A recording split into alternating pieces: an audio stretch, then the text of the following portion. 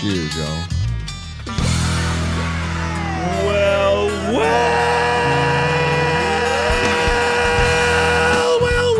Someone's feeling it today. Welcome, ladies and gentlemen, to this fine radio program, podcast, and video extravaganza known internationally as the world-famous Hi, Mom. Smokin' and Toastin'. Normally I tell people not to yell at me, but that was all right. But you can handle that one. Yeah. It's gotten to be that thing that sort of, for me, just sets the mood. It does. Once you hear that, all right, it's time for some drinking and time to talk about smoking and time to welcome a special guest.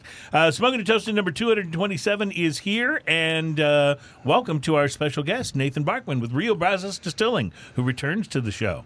And I'm glad he returned because you mentioned this earlier, and I'll just second it. The Rio Brazos that I had is now completely gone. Yeah, I took home last time a bottle of this single barrel, and it was awesome, and I drank all of it. It was really a discovery because when you were on the show, that was the first time I'd ever had Rio Brazos, and it was a wonderful discovery. This bottle was good this bottle was slightly problematic too, as it is exactly. See the difference from this bottle to this bottle? It's exactly that much too tall for anywhere on my shelf. Oh, so it stayed out and it stayed in my view, and I was like, I keep drinking that. That was the problem. It was too noticeable. See? So welcome to the show. It's number 227. Today is is April 1st, so it's April Fool's Day. And Ian, I didn't mention this to you before the show, so you can either participate and do this as well, or you can just play along with me. But we're not going to do one of those shows where the whole show is like a prank. Where radio stations used to do that on April Fool's Day. They'd make up some untrue news story or something and freak everybody out, and then or the DJ would say he was leaving and he'd been there for 20 years and everybody was oh no, and then at the end of the show it'd be like April Fools. Right, we're not going to do that. However, in tribute to April Fool's Day, yes, I will say one thing today, and I'm not claiming that everything I say is always 100% true, but I will say one thing today that is a complete and total on purpose made up lie. You've sat and thought about this. I have. I gave this some thought yesterday. So there'll be one thing that I share today, one sentence, one phrase, one thought that will be just completely untrue on purpose. And then at the end of the show, we'll see if you can guess what it was. We'll reveal. And we'll reveal. Oh, I have to guess what it is. Well, you don't have to. Or audience comments. Audience comments, perhaps. Yeah, we'll see. We'll see if anybody can get it right. So if I say, Ian, you're looking great today, and people think I'm full of it, then they might guess that was what. But you do look good today. So if you want to come up with some sort of falsehood or untruth to share, I'll try to guess that. It's totally up to you. We'll see what happens. Okay. And again, I'm not claiming that this never happens, accidentally on the show. It probably happens pretty much every week on the show accidentally. But today I'll do one that's on purpose. That's why we have OnStark and Wiki That's Brian. right, because those guys correct us, they're and fact checks. They're awesome, and it's great to have them on here. So welcome to the show. We are brought to you by MyCigarShirts.com. Great shirts, T-shirts, sweatshirts, hoodies online for you to check out if you're a cigar lover. Snarky sayings and wonderful cigar goodness available at MyCigarShirts.com, where the T-shirts start at under $20, which is pretty good because some of the sites you go on, you go, wow, that's a great shirt, and it's like $38. Are they working on a smoking and toasting design yet? Yes, they are. In fact, there's a whole new spring lineup about to hit on MyCigarShirts.com. When do I get to do the runway? Whenever you're ready. Whenever you're ready. I can't turn left though. Yeah, it's okay. What? Because your right side's your good side. The whole Zoolander thing. Okay, yeah, got it. Okay, yeah, I forgot about that. That's great. What a great movie that was. I want to say thanks to our special guests last week, Peter Clifton and Cody from the Ready Room and from Ritual. And Peter Clifton totally withheld a huge piece of information from us last week. He's closing Ritual. What? But he's opening it back up as, you're going to love this, a Korean barbecue joint. What? Have you had Korean barbecue? I had it several months ago for the first time. The April Fool's thing? No, I swear this is not it. I mean, you can guess if you want, but this is not it. No, I just my wife saw the article in the Chronicle and forwarded it to me yesterday. I was like, I don't believe this, but he is apparently opening it as a Korean barbecue joint. Now, if it's like the other Korean barbecue place that I went to a couple of months ago, which was my first time to do that, it's one where they have this. In the middle, it's kind of like, the Japanese restaurants where you go and the chef comes over and makes things on the hibachi. Well, it's got a smaller version of that, except you cook your own stuff. They bring you raw food and you lay it out there on the thing, vegetables and meats and stuff. The one I went to was delicious, but I smelled like Korean barbecue for like 3 days. Oh, yeah. You couldn't even shower it off. It was crazy. But it was, at least it was a pleasant aroma, right? I'd get in the elevator, people would go, "Oh, that's nice cologne." So, but anyway, that's what he's apparently doing with Ritual. I don't know when the date is to start it, but the Ready Room, of course, which is kind of across the parking lot from Ritual, is going to continue to be their cocktail-forward drinking location. So I need to go back there again. I haven't been there in a while. It's been too long. So it's been an interesting week. I have gathered what I think are going to be some very interesting beers that we will try, along with all of these. And there's so many bottles out here. My mouth is watering right now. It's a beautiful thing, isn't it? Jump in, man. I just realized I didn't bring any glasses. Oh, I've got cups. Yeah, we got cups. If you don't mind, the plastic cup bourbon experience, we'll be all good. No, that's. So no, I've got it. We will survive this. Yes. And as far as beers are concerned, from Abita Brewing in Louisiana, we'll be trying their Mardi Gras Bock. Nice. Which is I haven't interesting. tried that. I love their Turbo Dog. They're not doing Mardi Gras this year, right? In New Orleans? I don't think so, no. I don't think so. I think they're hoping for next year. But yeah. I think this year was... I think that time was past. This year the time has passed and there were no floats and no parades. But the Mardi Gras Bock is here and we'll be trying that. From Unknown Beer Company in Bayshore, New York, the Science of Selling. It is a mango milkshake IPA. So that will be something interesting to try. And then from Salt Fire Brewing Company, Salt Lake City, Utah, the Salt Fire Barrel-Aged Baltic Porter, which should be... I love porters. And barrel aging doesn't hurt them at all, does being Baltic-style porters, they're even better. Yeah, very, very good. So interesting tastings, I see. And Nick, did you bring something with you that you did not have last time? Was there something you said was special? Do you want to reveal it now, or are you waiting? No, let's wait till we... Okay, fair enough. Wait till we're tasting? Yeah, I'm okay with that. I'm looking forward to it.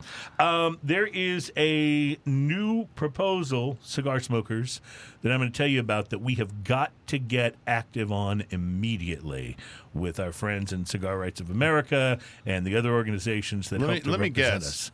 The government or some agency is trying to stop us from smoking and or tax us outlandishly? It is the latter. There's a massive tobacco tax proposal. Right now it's only a proposal.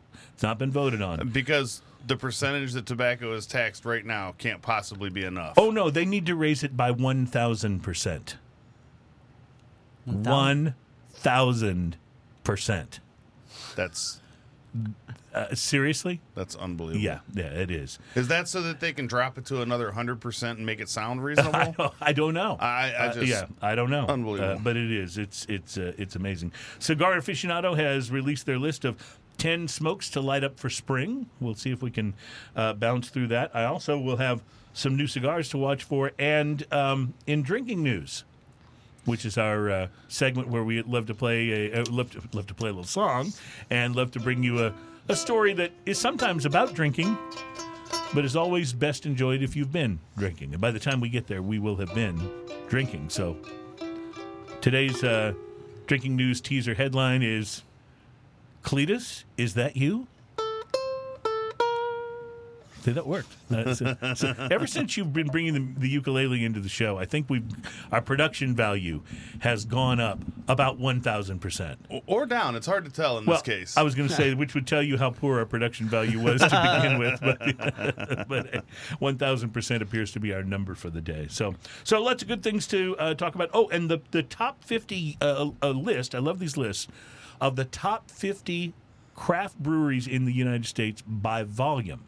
In other words, the ones that actually produce and ship the most beer. So we'll see how some of your favorites are doing in terms of volume. Obviously, the ones that are doing highest volume are going to be the ones that are probably doing the best these days in these pandemic times. So we'll look forward to that. Nathan, how has the pandemic impacted you guys from a distilling point of view? Has it, we hear that people are drinking more, but obviously they're not going to the bars. So any place you were getting poured at the bar, if that bar is not open or if they're open at a lesser capacity. The thing about people drinking more is an interesting phenomenon. That's, I mean, the actual research that's coming out now showed that in 2020, drinking significantly slowed down. Really? Boy, that sure wasn't the case for me. I did my part, by the way, just so I'm clear here. The money spent on alcohol went down. So overall sales of alcohol have gone down. But especially for craft. Right. There are a lot of my fellow craft distilleries that aren't around anymore. Wow. that were here at this time last year. We had heard that this could definitely happen. We heard it for craft breweries and for craft distilleries as well. You had over the course of 2020, you had states like, a bunch of them actually. I don't want to start naming them because it was over a dozen, I think, that started allowing shipping that weren't before. Right. We're allowing direct-to-consumer shipping. Right. The largest state left in the country, and has been for a while, that doesn't allow direct shipping of to consumers of their own products made by their own distilleries is Texas. And that's, if I understand it correctly, it's because of the power of the liquor distributors and their clout with the state legislature and what have you. Is that right? Well, yeah. Well, I mean, you said that. Okay. I don't want to put you on the spot and have you say something you don't want to say. Or it could be that they're really just worried about alcohol getting into the hands of minors. And that's why it's perfectly okay to ship beer, and it's perfectly okay to ship wine, and it's perfectly okay for other people to ship into our state. It's just illegal for us to ship to adult Americans who want to makes buy it. Perfect sense. So what you're saying is that they're really concerned about the minors in other states. Yeah. Okay, gotcha. Texas distilleries shipping their product and thereby competing with the big guys. So I have a question. Can you even get a credit card if you're underage? Can you get a credit card at 15, 16 years old? Unless your parents get it for you. I had one at 18, I think. Yeah, because I'm just wondering, wouldn't that eliminate most minors from being able to order there's 3 years there between 18 and 21. Oh, yeah. So. Well, not only that, but there's that stringent thing anytime you go onto a website that has anything to do with alcohol, the very stringent vetting process where it says, Are you 21 or older? And you have to choose one of the two. You can't do that if you're not. There's a 50% chance that you could answer that question wrong. I'd say there's a 50% chance it gets answered wrong on a pretty regular basis. But you're right. So that didn't happen in Texas and should have, especially after the millions of dollars that we, that we distilleries, and millions of dollars worth of hand sanitizer, that we gave out between. March and you guys got July. involved in that too, didn't you? Yeah, we that was really intense. Couple of months there, but eventually we ran out of distilling materials, and we gave out all of the hand sanitizer that we could. So in a case like this, if sales slow down for you, does the whiskey begin to collect? Do you begin to have more basically stored? Yeah, essentially. Okay. Yeah, that was something nice. I mean, it was nice that we were in a position to continue producing, and we also expanded our distribution into a number of other states, right? New York and New Jersey and North Dakota, and being. We got our kosher certification last year. So how does that impact sales? I understand what it is, but how does it? Are there places that you will be able to sell now that you wouldn't have seen much before? Yeah, okay. larger cities, Houston, Dallas, right. Fort Worth. Makes sense. I just didn't know how big a deal it would be. New York, New Jersey. These cities are right. Sure, with a larger Jewish population, and you've got the time when that's a consideration. So it makes sense. There's also a large part of the population that looks for that sticker on their products. Makes sense, regardless of whether it's a religious thing for them or not. Yeah, I get it. So, okay. I mean, it was not a big deal for us because everything we do is kosher. It turns out. Right. Now, I wouldn't have known this. I had no idea. But after we looked into it, turns out everything we did was everything that you do that comes from nature. Right. That you're not manipulating in any way. So do you have to have a rabbi? Clean process. Do you have to have a rabbi come in and certify you as? Yep. That's really how it works. Oh yes. Oh wow. Yeah. That's interesting. Now, if we'd have been a restaurant or a dairy or a slaughterhouse or if we were a winery, especially if we were a winery, then it would have been a little trickier, quite a bit trickier. But because everything we're doing is just we're boiling corn. Yeah.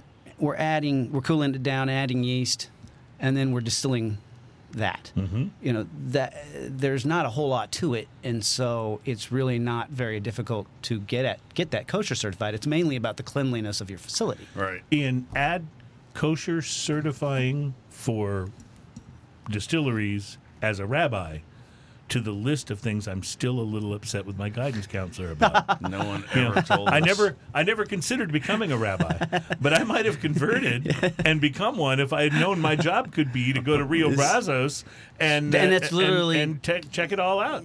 Besides teaching, I believe he was also a teacher, but for the most part, what this guy does is he goes from winery, brewery, restaurant, distillery. Worst life ever. Yeah, I was going to say. Wow. Yeah.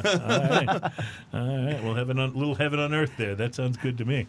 Well, so that's great that you guys got that. It's awesome. And I'm definitely glad that whatever it was that you had to do to make it through these times. Are you seeing things pick up a little now? Now, yeah. And it was magic with the new year. Really? I mean, this... The new year was kind of where people said, "Screw it, I'm done with this." I'm knocking on wood right now. Yeah, you can hear me. Yes, but it's been so far. We're back where we were, making apologies for not being able to keep up with the demand. These are the kinds of problems to have, right? Yes, they absolutely that's are. a better place to be. Good. Well, I can't wait to get started with the tasting. We'll do that in the next segment. Ian, this is as good a time as any, I suppose, for me to ask if you've had the opportunity to smoke something interesting this week. I did. I went by the cigar shop this morning, sit down in the lounge, and was wandering through. And sometimes I like to pick up new stuff. Yeah. Stuff I haven't seen before. And sometimes I like to pick up something that's been around for a long time. A classic, something that's... A classic, and just try that. So I grabbed an Aging Room Quattro Original. The original. Now, see, the Quattro got a lot of attention in the past couple of years, but it wasn't the original. It was the new blends that they've done. Yes. Right, and the ones that scored so high in Cigar Aficionado. So. Yeah, and those are great, but I don't know that if I've had the original, I don't remember if I have. So I thought, you know what, I'll try this. So I grabbed the Espressivo size, which is a 5x50, Sumatra wrapper, Dominican binder and filler. The appearance on this, dark chocolate brown box press. Smooth, that's a great looking cigar, too. Smooth, oily wrapper. Yeah, real classy band on it. Mostly firm overall with some soft spots. The pre-light sniff on that mocha and coffee and earth, that was it. Pretty simple and beautiful. The pre-light draw on this, I used a clip. It was an effortless draw. Sweet and earthy with a touch of leather was what I kind of got off the pre-light draw. The initial light, spicy, sweet, pepper, dark chocolate, rich earth, and oak. It was a pretty rich initial light. A lot of times you get a blast of pepper. Right, you don't taste a lot of other things. Man, this thing was complex right out of the box. The first third of this, sweet coffee and mocha dominate the palate with hints of leather, earth, nutmeg, and toast with oaky dryness, sweet peppery retrohale, solid ash, perfect burn. I want you to look at the pictures of the burn on this thing. This thing, yeah, razor straight. This thing burned like a razor all the way down. It was crazy cool. The second third of this, big fluffy smoke, earthy flavors kind of move forward. The sweet coffee and mocha remain, oaky finish ramped up a little bit, solid ash. Perfect burn. I'm guessing that's going to be all the way through. Yes, the last third of this, nothing new. It was all the same goodness. Like, it was fantastic all the way to the end of that. So it developed in flavors from the initial light to the first third, and then it developed again to the second third. But then it kind of just remained, and it was really, really good. Price to quality. This is a $10.50 cigar for a 5x50. That's a little pricey for a small cigar. It's not a huge cigar. I give it a solid 5. It's everything you'd want in a cigar. It's a great cigar, and at $10.50, it smoked like a $10.50 cigar, including that razor straight burn. Yeah, love that. Love that. Well, that's awesome. So I had a very interesting smoking experience as well this week, which I will share with you when we come back. We are going to take a break. When we return, the tasting begins. We will break out some Mardi Gras Bach and whatever is first on the menu from Nathan from Rio Brazos. I'm looking forward to that. We will be getting excited here and back in just a moment. It's Smoking and Toasting. I'm trying to remember what we tried last time. What was the cigar you just said? That was the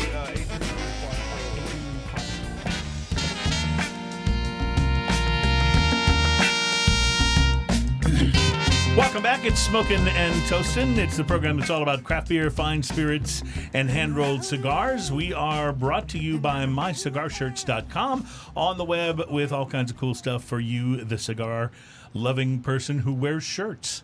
And most people do. So check them out. It's MyCigarShirts.com because... Cigars. That whole wearing shirt thing kind of depends on the party you're going to. Yeah, it kind of does. And I understand. And you had a birthday party coming up, so I'll have to check the invite to see if it's shirt optional or not. Optional. Well, we're gonna hang out at Alan's cigar lounge down there in Galveston. Well, he regularly works. He regularly works and waits on customers without a shirt on. So I don't see why, we would be expected to do anything different, right? We'll be hanging out in the Speedo room. Oh no. I will not be hanging out in the Speedo room. I can guarantee you that for sure. So welcome back to the show. I am thrilled that we've got Nathan Bachman from Rio Brazos Distilling on with us, and we'll be getting to some whiskey in a moment. Ian, I do want to tell you about this cigar that I smoked because there's a real connection to you. Well, you said it was interesting. Tell me about it. Yeah, it really was. And there's a real connection to you because you actually gave it to me. Oh, nice. So, hey, while you're doing that, I'm going to pour beer. Oh, please do. I love the... oh, nice. That's good. I thought it was going to bounce the wrong way, but we got a good cap bounce out of the Mardi Gras Bach. No, a while back you gave this to me, and it's been in my humidor, and it was one of those things where I was kind of waiting for a special occasion. I just thought, screw it, let's do it. This special occasion is Nathan's coming on the show. It's number 227. Let's do it. So here we go. I pulled out of the humidor the Padron Siri 1926 number 90 Robusto that came in the little red aluminum tube that you gave me a while back. And it's been sitting in the humidor, and I was very excited about smoking this one. The cigar was blended to celebrate the 90th birthday of Jose Padron. Guy's been doing it. He's been around for 90 years and blending tobacco for most of that time. So I think he's figured out what he's doing. Padron only tells us that the number 90 is a Nicaraguan Puro. They don't give us any detailed information about the regions that the tobacco comes from. So beyond that, we don't know too much about the composition, but it's all Nicaraguan tobacco. I slid it out of this tube, and interestingly, it was wrapped in cellophane inside the tube, which I think is the first time I've ever had a tubo that you didn't pull, just a naked cigar out of it. This one was still wrapped in cellophane. So took the cellophane off. Cigar looked beautiful, flawless from the outside.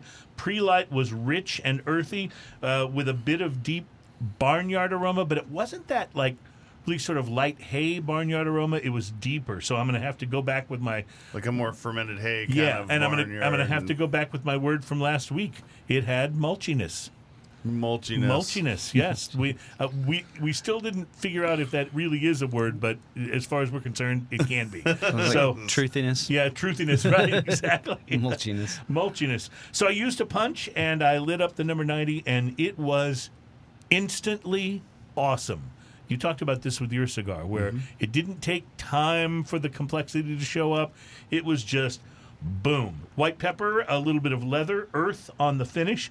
Now, this is a smaller cigar, so I was thrilled that it didn't take, the first inch for it to start showing its flavor profile. It was there just right away. So that was really, really cool.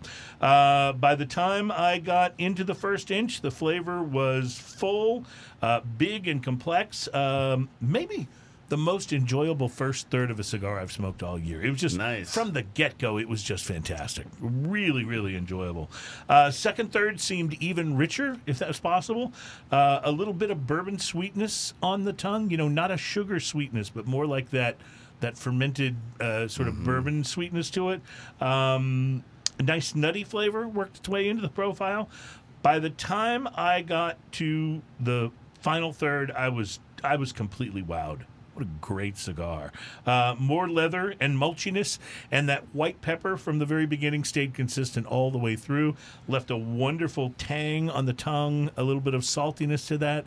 Awesome construction and absolutely wonderful, wonderful smoke. Now, the price is high, as you know, because you bought it and gave it to me. So for such a small cigar and that high of a price, I really desperately wanted to give this higher than a 5 because it was so good. But in the end, a $20 cigar, I just wouldn't have been comfortable paying $22 for it. You know what I mean? Yep. I would pay $20, so I'm going to give it a solid 5. And, I don't spend that much money on cigars most of the time. I prefer to have other people spend that much money on cigars and give them to me, like you did in this case. But it was, I would pay $20 for this cigar again. It was that good. It was a special occasion, solid 5. If you want to treat yourself, if you're celebrating something, this was as good as any Opus X, any Cuban that I've ever smoked. It was delicious. And see, I'm going to disagree with the last statement you made. Okay.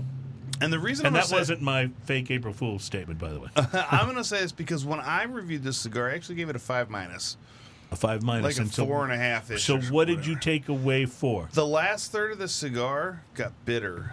Interesting. And awkward. And it wasn't very good. The first third, everything. Yeah, the first 2/3 of this was everything you said. Now, and the last bit of this got bitter, and I couldn't finish the entire So interesting. cigar. I did not have that experience, so I didn't take anything away from it. Very interesting.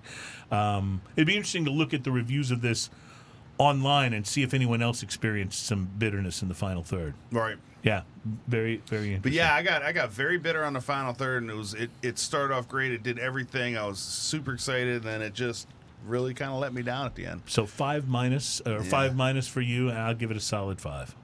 So good stuff. I mean, it would have gotten great reviews at a $12 cigar. Oh boy, you're not kidding. If it had even been like $15, $16, I'd have given it a 6, easy.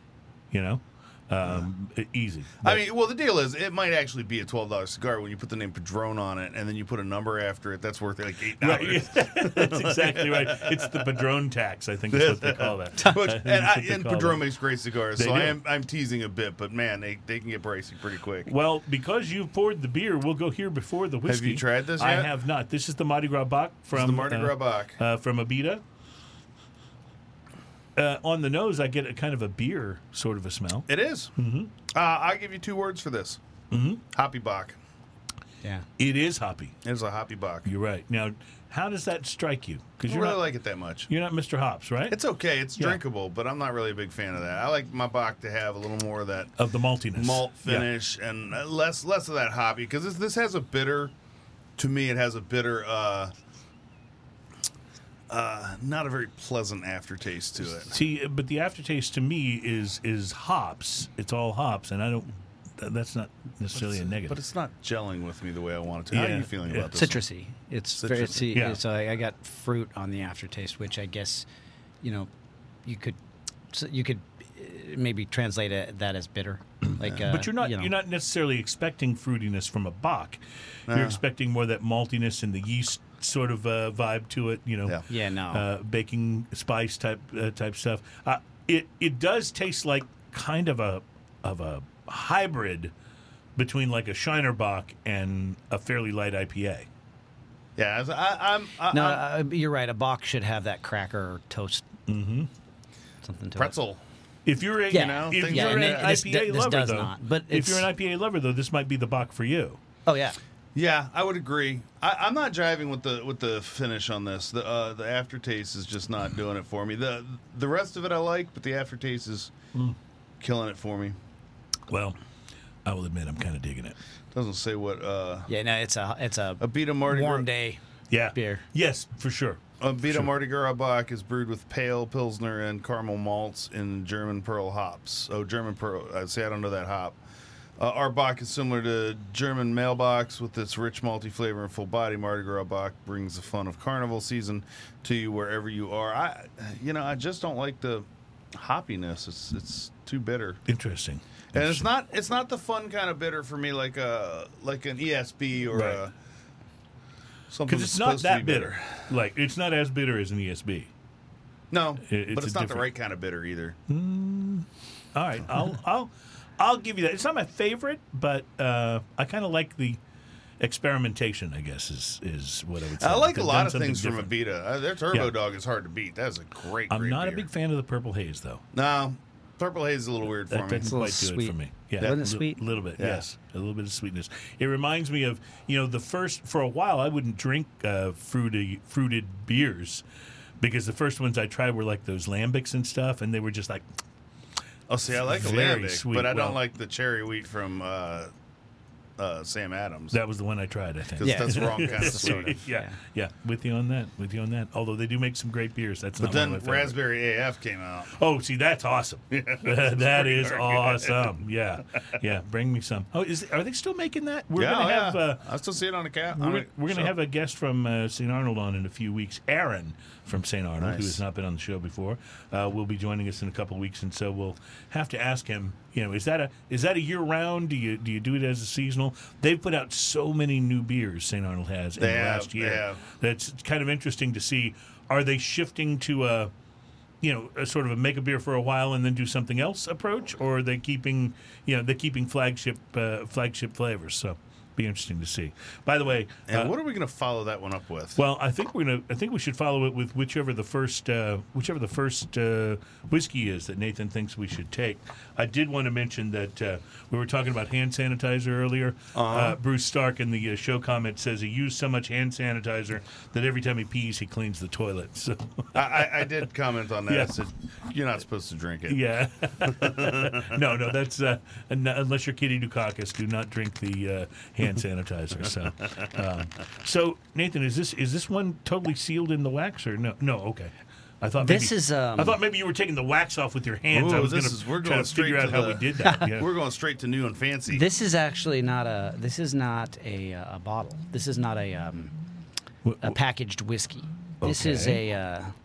Well, I see that it's a masking tape whiskey. Yeah, this is a barrel sample I just took on the way out the door. That's a new kind of label. Nice. I was late getting here, and I just stopped and picked up the barrel sample. I'd forgotten to get this. This is one of those things that is just think about the ability to do that. Oh, I'm running late. What can I do? Hey, just give me a sample of that barrel right there.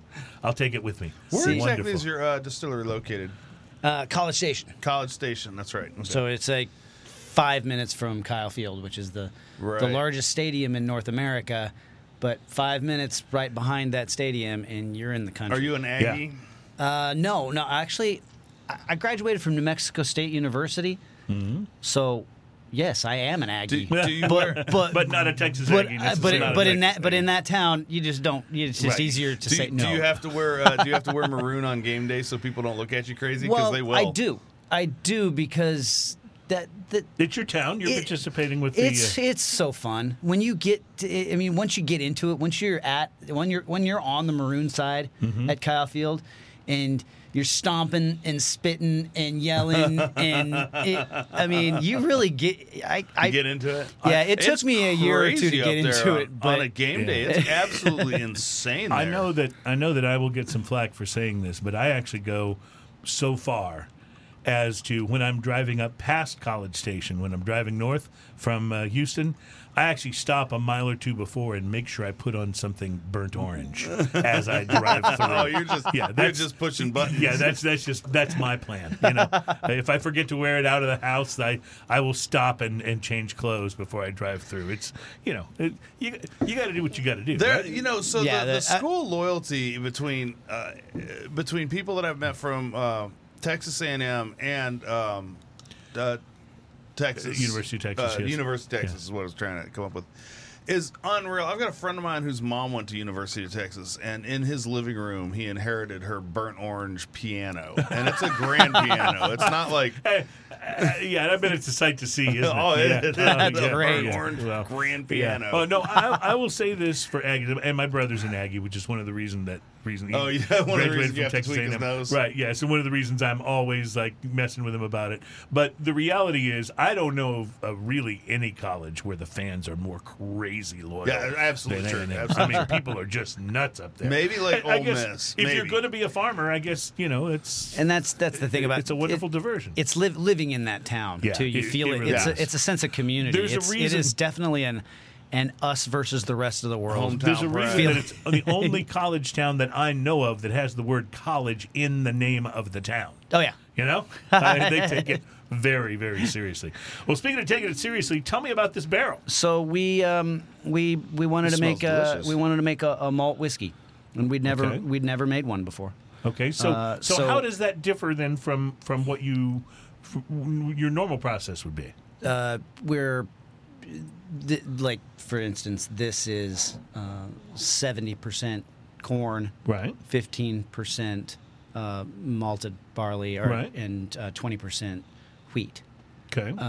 This bourbon, and same with this bourbon. That's our bourbon. Kind of your standard, yeah. We wanted to make a single malt, which means all malt, all from the same distillery on the same day. Right. For those who don't know, when you say single malt, and you'll hear this thrown around a lot with scotches and stuff, they're telling you two things. They're telling you it's a single house that it was made, a single place, a single distillery or facility, and that the primary is malt in the mash bill. So MBS Seeds is a seed company in Texas. They've been around for forever. They acquired the barley malt from Mustang Malts in Denton, Texas. Right. They're the actual floor malting facility. They malt two-row barley for breweries and distilleries in Texas using barley malt that was grown by Texas family-owned farms. That's awesome. So that's Very cool. A big part of all farm to bottle. Right. Yeah. That's part of the corn and the malt and the wheat that we're using in all of our spirits are certified grown in Texas. That's awesome. But this all came from one batch, one crop of two-row malted barley, all malted at the same place in Texas, and then we took it and made we have to do four cooks, four mashes, right? Then distill each one of those mashes to what we call a first run, so that we get a bunch of low wines. We usually blend those low wines with the faints from our previous run. So a lot of the character and body comes from in a whiskey. This didn't have any faints because it was the first time we'd ever made it. Right. So there was no faints from the previous run to put into it. Yeah, makes sense. So instead of filling 4 or 5 30-gallon barrels like we would normally do, we only filled 2 30-gallon barrels. That's all the whiskey that we made with it. And then it sat for another 9 months. And then we got in some number 2 char 53-gallon barrel. And we'd gone back and forth about it because in the United States, if you try to make malt whiskey and you put it into a second use or a used oak barrel, the way that you would in India or Scotland or anywhere else they make scotch, right? then it's whiskey. The technical term for that is whiskey distilled from malt. Right. It's not malt whiskey. Malt whiskey. You can't call it malt whiskey in this country because it wasn't put into a first-use charred oak barrel the same way as bourbon or rye whiskey. So in this case, it was a first-use charred oak barrel. Because we transferred both of these barrels into a larger 53-gallon barrel. Okay. And they'd also lost quite a bit of volume over that 9 months. So all but about 4 gallons fit in. So there's 4 gallons left in the other barrel, and then the rest is this. In that bottle. Okay. And we already sold the other barrel, the 4 gallons. We're releasing that here in next month, and all of those bottles are spoken for. Okay. Oh, how neat. Right. So, well, I'll tell you, on the nose, it's actually surprisingly, for all the talk of malt, it's actually surprisingly like a rye or I still get a little bit of corn on the nose. Huh. I get a minerality on the nose. Maybe I'm confusing it with that, but it was, I was expecting, from what you were saying, I was expecting this really malt forward, and what I was getting is more of a sort of standard whiskey vibe on the nose. Really delicious. That's the thing. That's what we're really starting to learn as this stuff ages. Interesting, and I'm going to use the term here, but I mean it in the best way. It has kind of a bitter sweetness to it. Mm-hmm. Yeah, that are really like bitter sweetness, like a dark chocolate has, and there's a lot of chocolatey notes. I was going to say, I'm getting some chocolate notes for sure. And a lot of that has to do with the charred oak. That wasn't in our tasting notes from a year ago. A year That's ago, all after picked up it from had the barrel. only spent 3 months in a number two. A number two is a very light char. Right. Some of the your mainstream bourbons. Do you know that? What's the how many that, seconds of burning is a number 2 char? Do you remember? I can't remember off the top of my head. I think I'm not going to say. I'm not going to say on this 30-second range or 40-second range or something. I'm not going to start lying on this radio program. There's people out there that know. And you could always be be joining with us on the April Fool's prank, and that could be your thing where you said, that was my lie on the show today. Yeah, exactly. Yeah, but that's. I tell you what, it's got such a distinct upfront whiskey hug. It doesn't wait to come back around. No, it's right there. You get it right away. It is in a wonderful way. It's punchy. It's punchy right up front, flavor wise too. It's very bold flavor overall. This is a very bold whiskey. Yes, it is. That's the right word. But also in a good way. It's not bold like. Like it makes you jerk back and go, "What did I just do?" It's very flavorful in its boldness. I mean, you're right. It packs a little bit of a punch, but the second that begins to recede, your mouth just begins to perceive all this flavor. I probably should have pointed out the probably 121. Okay. 120 it's pretty big. proof. Yeah, so this is not something people would be able to find. Because the bottles are all spoken for out of that barrel, right? Right. So we just got a little of the extra. We're going to release this barrel. Will be released probably near the end of the year. Are these the kinds of barrels that? So this has still got some development to go. Yeah, because 2 years. I mean, it's 2.5 years in oak, but you're not allowed to refer to the time in oak. You're in the age statement. Only allowed to refer to the original. The time in the new charred oak barrel. Makes sense. So we can put something on there like double wood, double oak, that kind of thing, but we can't actually tell people how long you can't add it's that spent time into it in the barrels, because that would be deceptive to tell people the truth about what happened. Are these the type of projects that you do that someone like a Specs or a Houston Bourbon Society will say, we want the exclusive to that barrel? Yes. And they'll do it on a special label of your product that will be on the shelf, right? Yes, and that's what we're finding more and more, especially this last year. People seem to be really into that. Like, that's become a real fast-growing trend. This game is well, a big part of why we've been doing well. There's a large number of people, I think, in the whiskey community and in the beer community, in craft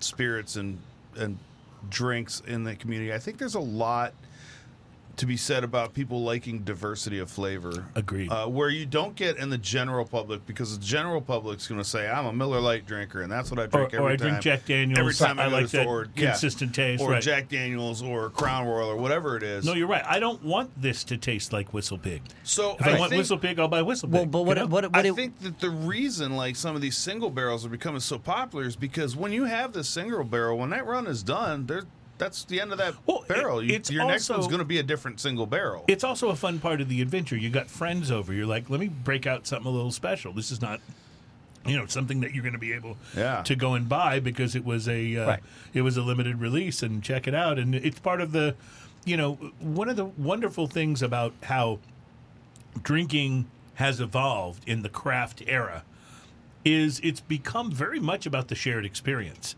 So many of the bottles that we have, like this Baltic Porter we're going to have later. This is the type of thing that I think you would not just open at home and drink by yourself necessarily. Right. It's the type of thing you wait till you got a friend over and you're going to share it and talk about it. And I think it's the same for these really special barrels. And what's happening more and more is people are asking more questions. I mean, you said that I could just pick out whichever one of your barrels within a certain range for that price that I wanted.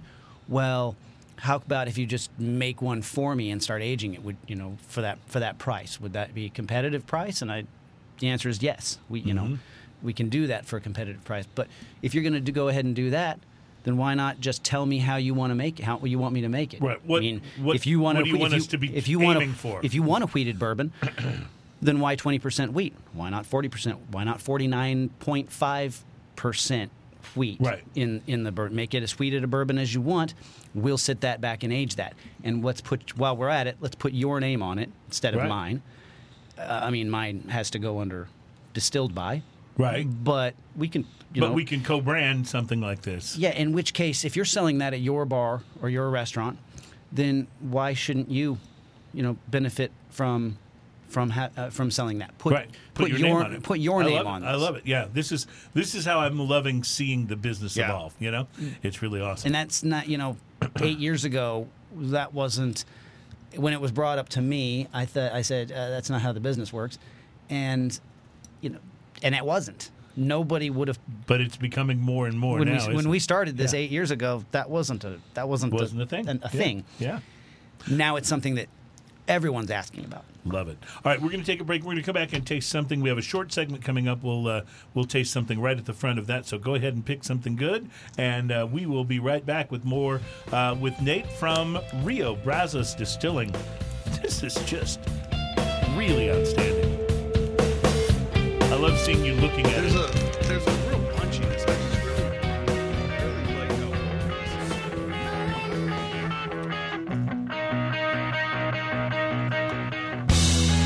Welcome back. It's Smokin' and Toastin'. It's show number 227, and we are brought to you by MyCigarShirts.com. Available on the web, MyCigarShirts.com, because... Cigars. Yes, thank you very much. Do you have any of that Abita Bach left? I don't. Is there any left in the bottle? Yeah. Pour me just a little. Does it do something interesting with this whiskey? I would say interesting is the word. Okay. Try. Mm-hmm. Watch what your whiskey does to this beer. Whoa! It basically skunks the beer. Yeah, it's so. Not something you really want to do. Ooh! Wow! Yeah. That's one of the harshest clashes I think we've had.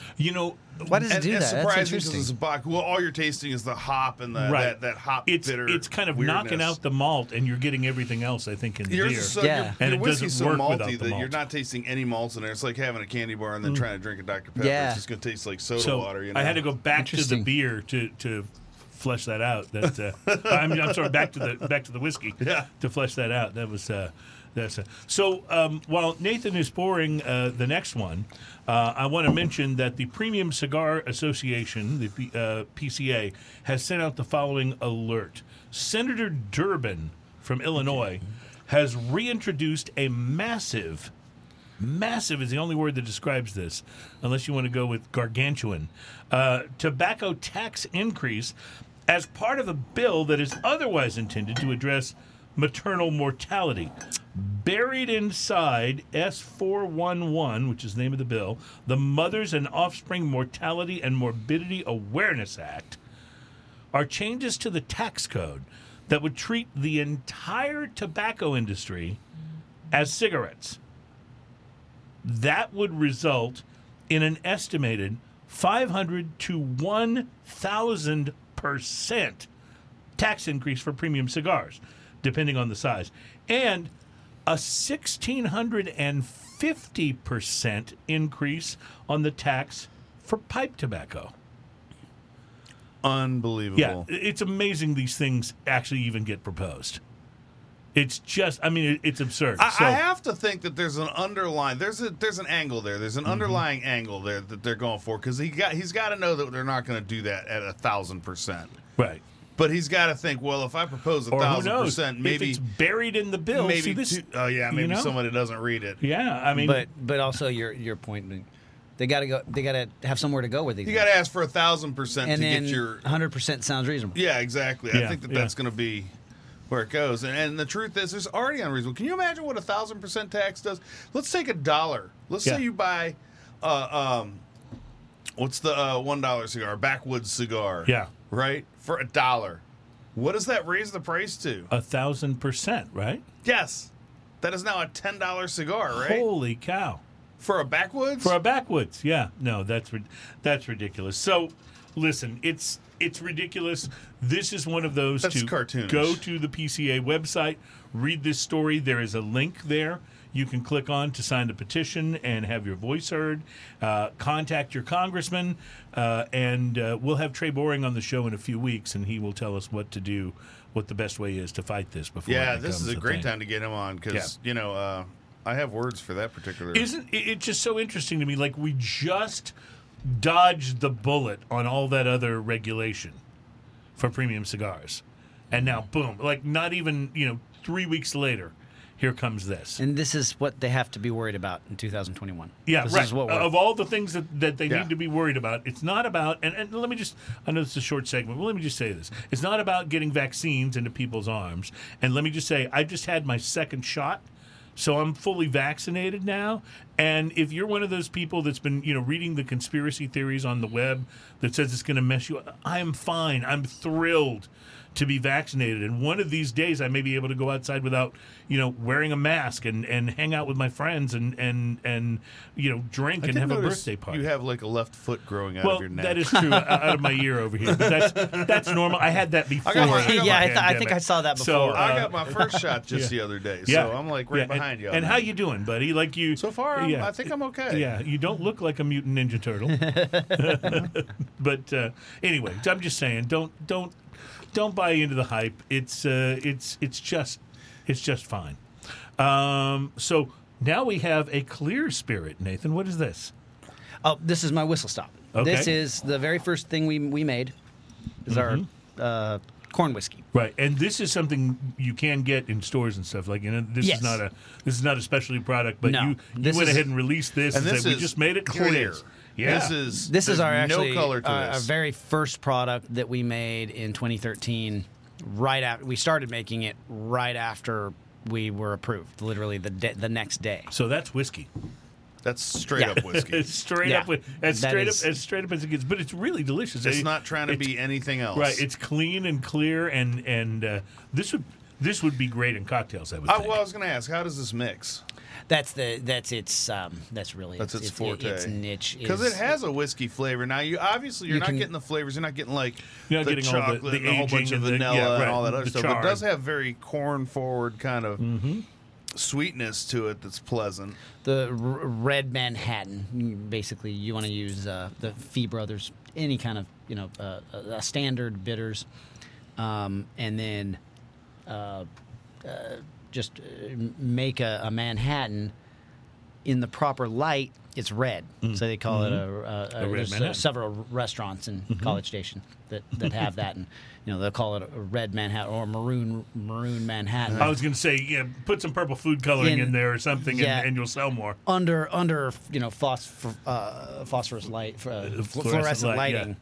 it's a pink Manhattan, but hey, it's, close enough. Under fluorescent lighting, my hair looks purple. It makes, but with if you're putting it with tonic, it backs a tonic. It's not really nice. Yeah, like it's got the same volatile oils that you have in a good gin.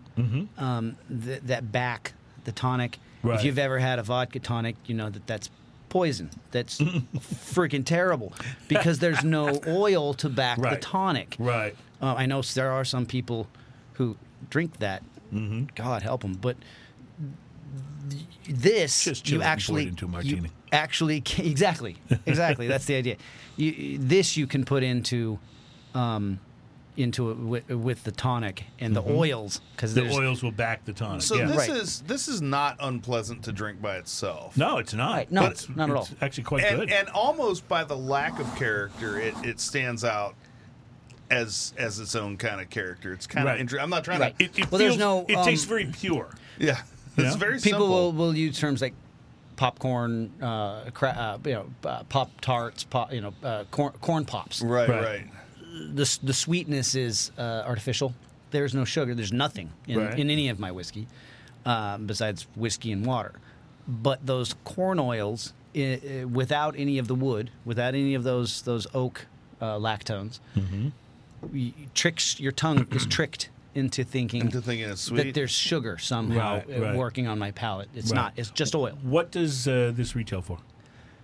This, I believe, is $30 at your big box store. So this would be a great addition to the bar then for making cocktails. $31 in the corner store. Love it. Yeah.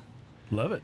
All right. So this is a short segment. We're going to take a break and come back. We have a lot to get to yet, including liquid bake sales that have been going on, raising funds for Texas Craft Brewers Guild. We'll tell you about that and how you can get involved. And, of course, we're about a segment away here from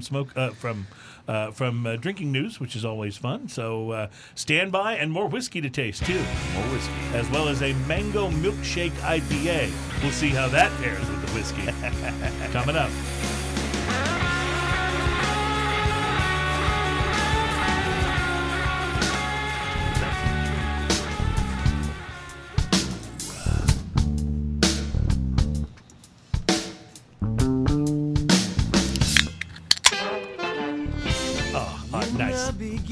Welcome back. It is Smoking and Toasting. I just love, we wound up having to change about, 50, 60 shows ago.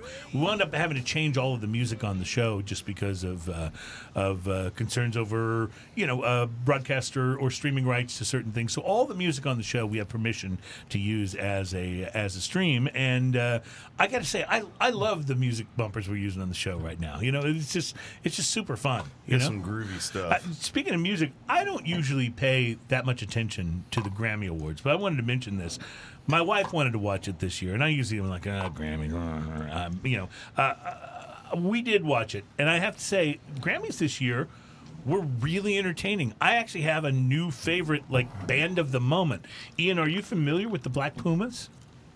No, I thought you were going to say Megan Thee Stallion. Well, she was on it and all of that. But listen, the Black Pumas. I have so many problems with Megan Thee Stallion. The Black Pumas. Oh, yeah. Well, yeah. Sorry, Black Pumas. Yeah.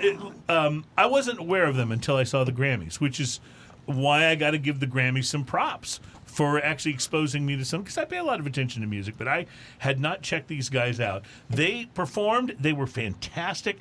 It was kind of like you split Gary Clark Jr. into two human beings. That one's yours. And then there was, oh, no, I'm wrong. Adam, did you already take your beer? Okay, he's got it. It's kind of like they split Gary Clark Jr. into two guys. One was like this older white guy that plays this badass blues guitar. And then the other one was this super charismatic, short dread black guy with an amazing voice, just soulful, one of the most incredible vocalists I've heard in a long time. They're funky and they rock, and it's awesome. And I have to say, I was really surprised for the entire show at how good all the performances were. Mickey Guyton, Taylor Swift, DaBaby, although I hate his name still, but the performance was great. Haim, however you pronounce him. Megan Thee Stallion, Cardi B, Brittany Howard from Alabama Shakes, Chris Martin from Coldplay, Harry Styles was great. Silk Sonic, which is Anderson .Paak and Bruno Mars, and a couple. They were great. I'm telling you, every one of these was absolutely fantastic. And I can't remember the last time I watched the Grammys and thought the performances were that good. After the Grammy talk, and the amount of people that were surprised that Megan Thee Stallion kind of looked like a stripper. Oh, that shouldn't have surprised you, but hello. Yeah, exactly. In any case, anybody home there? I'm going to have to rethink my take on the Grammy Awards because I've been pretty, dubious about the Grammys ever since they gave Jethro Tull the Best Metal Grammy in 1987. That was an awkward one. I mean, Jethro Tull should get some stuff because they're awesome. Oh, they should, yes. But that was but awkward. Not Best Metal Album. Yeah. That Anyway, so it's just you can watch. Here's the great thing. You don't have to have actually watched the Grammys. All of the clips are on YouTube. So go and check out the Black Pumas. I'm telling you, your new favorite band. I love these guys. They're absolutely awesome. So, all right, we have poured some beer, and this is the mango milkshake. The Science of Selling. The Science of Selling from Unknown Beer Company in Bayshore, New York. Destination Unknown Beer Company. What can you tell us about this, Ian? New England IPA brewed like mango and lactose. It definitely has that lactose it really, silkiness to it. Really smells like a smoothie and mouthfeel, right? Mm-hmm. Oh wow. Mm-hmm. It tastes. There's a picture of a mango like a mango smoothie. That's exactly what it tastes like, and it tastes pretty much exactly like that. It's sweet in a good way. I think it's delicious. What do you think, Ian? It's nice. I like it. It's also an oddly high 7.2%. But does it have IBU listed on there? Sometimes they. I don't see an IBU on there. Sometimes they do, and sometimes they don't. Yeah. It tastes really bitter, but it doesn't have that. But it's not bitter like that vodka beer we had a little while ago. But I still think it's a hot bitter, though, isn't it? Yeah, but it's a hot bitter, but it's not that. It doesn't have quite that. I'm missing the adjective. Because of the dryness on the dank or pine cone. Yeah. Well, because of the lactose that's in it that it's brewed with, it has a mouthfeel that really is kind of like a smoothie. Yeah. It really is. You almost are expecting. I mean, look at it. It looks like a smoothie, but it's not sweet. It's like almost expecting to find pulp. A little bit. Yeah. You're right. It's not sweet. It's got a definite hop bitter to it that I think is really pleasing. That's really. This is well delicious. done. Yeah. I like that. You liking it? I will say that I've become less fond over time of brews that use lactose. I just find that some of them are just like I would have liked it better without the lactose. In this case, I think it totally works. Well, we go through stages where you got to try things, and the whole craft beer community has been trying so many weird things that we've finally figured out some stuff that doesn't work, I think. Mm-hmm. And we're narrowing it down to going, oh, this actually is going to make sense by the time it's finished. Yeah. So lactose you'll find in a lot of more fruity, or you'll find it in a lot of bigger beers because it changes the mouthfeel substantially, makes it bigger, and it I think in my experience, and I don't. I'm not a brewer, so I don't know, but it also tends to tamp down some of the bitter flavors and kind of accentuate. It's kind of like adding milk to something in certain ways. Right, like if you add it to coffee, for example. Smooths it out and takes some of the bitter out of it. And, right. I think it's delicious. This is almost like a breakfast shake. Except it's 7.5. If you ever taste here's the thing, though. Look in there. Mm-hmm. I mean, you can't see through the. It's got some chunky stuff going on in there. Yeah. Does yours have all that? Is it pulp? I don't know. You may have gotten more chunk. I think you were the last one poured because I don't see that in mine. Oh yeah, this is chunky. Mm-hmm. Well, maybe it is pulp. I've never understood the concept of the orange juice where they filter out the pulp. Why? Pulp is delicious. I buy high pulp. Well, and most of the orange juice that has pulp in it that you get at the store is added. Oh, they add pulp to that? Yeah. Really? Yeah. Oh, well, I wonder if they added pulp to this. I used to go up to Harry's cafeteria. They used to do the fresh squeezed orange juice right there. You watch them putting the oranges in one side of the machine, and the orange juice coming out. It's really good. Yeah, that's really good stuff. That's not what you get at the grocery store. How about Tang? How much of that is real? You know, if you go to the Volcano too, they do the fresh squeezed oranges. Yeah. And then they'll make their screwdrivers out of it. They do frozen screwdrivers out of that. Darn good, isn't it? And that's a badass screwdriver. I love it. I don't often order a screwdriver, but that's a place to do it. Yeah, absolutely. Yeah, for sure. Nathan, what have you poured us next? This is the boxcar, isn't it? Boxcar. Yeah. Okay, let's show this. This is my blended whiskey. Ian, maybe you can show this. You have a better angle to the camera than I do. I do. This is the one. This is the first one I had, and I had this before. Well, I remember came on the show the first time. You actually brought it onto the show, and we loved it, as I recall. Yeah. So Absolutely. Is this kind of like your flagship whiskey? Would you say? No, it's not flagship. We don't really have a flag. I guess if anything was going to be a flagship, it'd be the maroon label. Did I miss the Texas bourbon whiskey? It has been on and off our bestseller. Okay. Blended whiskey just sells. Yeah, I think my wife picked me up this because it looked interesting, and she brought it home, and he was like, "Look what we're trying." And I loved it. The only whiskey that we sell at 80 proof. It's kind of made for the tailgate. Yeah, is the idea. Well, did you poured this already? It is very easy. Oh, I'm sorry. Yeah. Did I not give you? I passed one to Adam. Sorry. I have one. You may have to pour one for yourself. Do you need more cups? We can get more cups. Oh no. I got it. Okay. I love this whiskey because it is just so easy to drink, so pleasant. There's nothing about it that takes you back or gives you pause. It just floats the price right point down on this. This is, if I'm not mistaken, 35-ish. 30. 30-ish. Yeah. And it's delicious. I think in Houston it usually ends up being 31.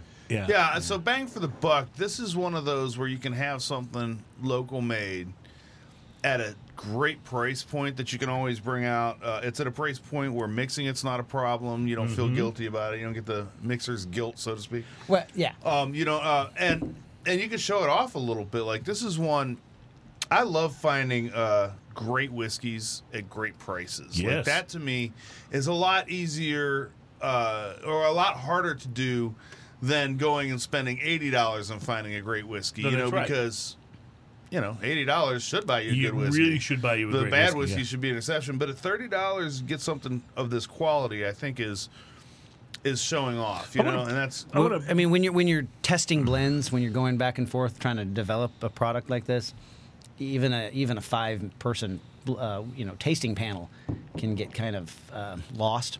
Yeah. So we were making old fashions with this. That's what we. Nice. We had an old fashioned with every different type of blend, every percentage, every type of grain neutral spirit that we found, every type of any combination of blend that we anything we changed, we went back and used the exact same recipe to make the exact same old fashioned. Nice. And then how does that old fashioned make you feel? Nice. Right. This has, when you take a sip of this, it has a very soft start to it. Yes. And then it finishes with a hard minerality that I really, really like. It's almost like it gets dryness. Bigger. Yeah. It's almost a dryness to the finish that I really enjoy on it. And it's not a bunch of weirder outside flavors that you wouldn't expect. It's just good. And you said something interesting that I want to go back to because it speaks to what happens, I think, so often when you're standing in the aisle trying to choose something. You said your wife bought you this because it looked interesting. And so kudos to you for creating, a whiskey in the package that looks interesting. Because your wife didn't know what it tasted like. Oh. She knows you like whiskey. She's looking at this going, this looks interesting.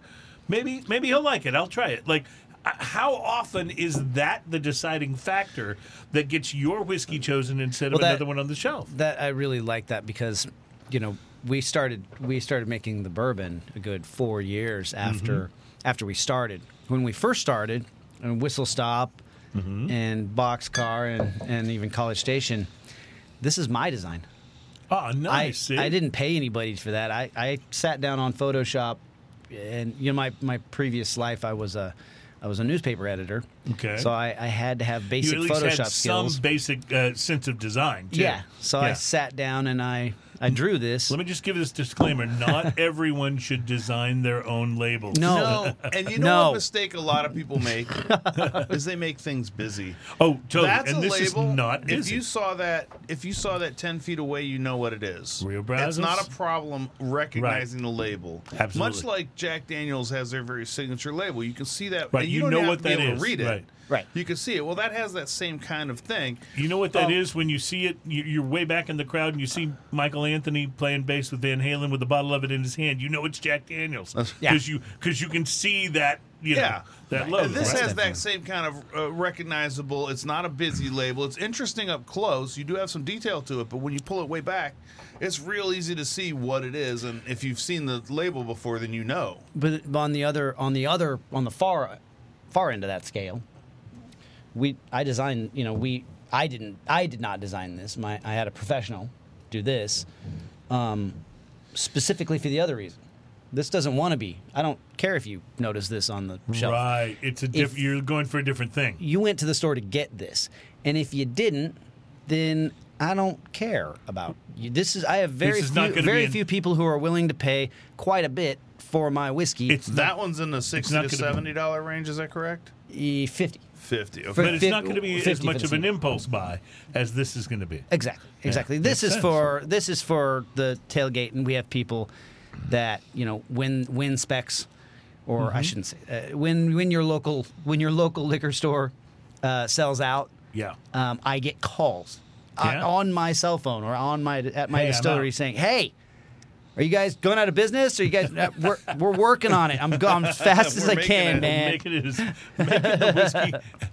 You need a shirt that says, "I'm distilling as fast as I can." I'm working on it. This is the boxcar, your standard boxcar, and the first one I was introduced to is a whiskey where if you're a part-time or even a novice whiskey drinker, or you just like to have one on your shelf that's interesting, local, fun, and you can give it to anybody.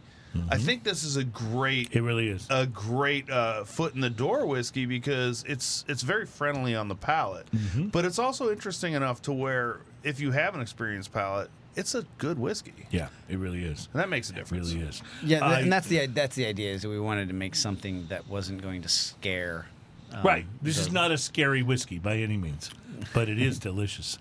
Right. Ian, let me run through this list. These are the 50 largest craft breweries in the United States. You're going to have to talk fast. That's by a long volume. list. Here we go. Starting at number 50, New Holland Brewing. And remember, this is about the quantity of beer that they release. New Holland, awesome. New Holland, great. Montauk Brewing out of New York at 49. Creature Comforts at 48. Left Hand Brewing at 47. I'm surprised that one's not higher. They make a fabulous milk stout, don't they? Oh, and on wonderful. nitro. Shipyard Brewing Company out of Portland, Maine is at 46. They make probably the best pumpkin beer ever. Yeah, so good. Shipyard Brewing at 46. Fremont Brewing from Washington at 45. Two Roads at 44. Toppling Goliath at 43. We've had a number of their great beers on the show. At number 42, big ups, our boy St. Arnold from Houston, Texas. Actually, the only Texas brewery in this top 50. Nice. I'd be interested to see what the difference between the St. Arnold's distribution and some of the others' distribution is. Because I don't think St. Arnold's has, they have Texas, but I don't see it outside of Texas. Well, but they are huge in Texas. They're huge in Texas. I'm sure they're distributed elsewhere, but the truth is you don't really need much more in Texas. Yeah. Brewdog is at 41. Modern Times at 40. At 39 is Revolution Brewing out of Illinois. Lost Coast at 38. Rogue Ales at 37. Love their dead guy ale. I am not familiar with 36, but I want to try them just based on their name. Surly Brewing Company out of Minnesota. Doesn't that sound great? I'm already curious. Flying Dog at 35. 21st Amendment at 34. And then it's Ninkasi Brewing, Narragansett Brewing out of Rhode Island, Long Trail Brewing out of Vermont at 31, Kings and Convicts Brewing Ballast Point Wisconsin, and California. Allagash at 29. Mm-hmm. Georgetown Brewing. Gordon Biersch Brewing. Oh, yeah. So because they have so many of those restaurants, the volume that It's they crank huge, out, yeah. just what they sell. And I you know, wonder, does Gordon Biersch have their own brewery, or are they subcontracting out? I don't know. I think they brew on location at all of their Yeah. at all their Really? Okay. at all their shops. So and I've been there before. They have good food and really decent beer. I don't like- know if they brew, but Like they BJ's subcontracts out. Yeah. And their beers are pretty Their beers good, but are pretty it's good, yeah. basically like, I it's think, a similar yeah. deal. Alaskan Brewing is at 26. Rheingeist Brewing at 25. And then up from 25 to the top, Three Floyds, August Shell, Great Lakes Brewing, Summit Brewing, Trogs, Abita Brewing at Trogs 19. makes the Troganator. It's actually, Yeah. I think Trogs, but it's Troganator. Trogs, yeah. So good. I'm never good with these. It's Troegs, Yeah, right? Troegs, which Yeah. is kind of like a troll or an elf name. So that's why I their mispronounced it. Troganator is a Doppelbock, and it's so good. Abita at 19, Minhas Craft Brewery at 18, Odell at 17. Let me tell 90 you, shilling. I have been loving the Odell Wolf Picker, which is their experimental IPA. Yeah. We've had it on the show before, but I've been drinking a lot of that lately. Stevens Point at 16. At 15, my buddies from Boston, Massachusetts, Harpoon Brewery. Glad to see them doing so well on this list. Brooklyn Brewery at 14. Matt Brewing, New Glarus Brewing, Sweetwater Brewing is at 11. Deschutes at 10. And here's the rest of the top 10. Stone Brewing. Artisanal Brewing Ventures, which is in Pennsylvania and New York. Don't know that one. Bell's Brewery. So good. Canarchy, which is Colorado, Florida, Utah, Michigan, California, and Texas. So it's a cooperative, I think. Gambrinus, which is out of California and Texas. So they do Corona, but they also do some other things. Duvel at 4. And then the top 3, Sierra Nevada, Boston Beer Company, and DG Yangling and Son Incorporated out of Pennsylvania. Well, you know, at number 1. Yangling's got the distribution. Yeah, they Because do. they have, like, And they're everywhere coming in to the world Texas, too. except I'm for really Texas. excited. And they're about to be Texas. About to be Texas, so it's really exciting. Yeah. All right, so let's take a break. We're going to come back in our next segment. It's time for you to pick up the ukulele, my friend, because it's time for Drinking News. Do you want to give us a little prelude? Drinking news, we're gonna make time for drinking news. And it's coming up next, plus more from Cheers, Rio y'all. Brazos Whiskey on Smoking and Toasting.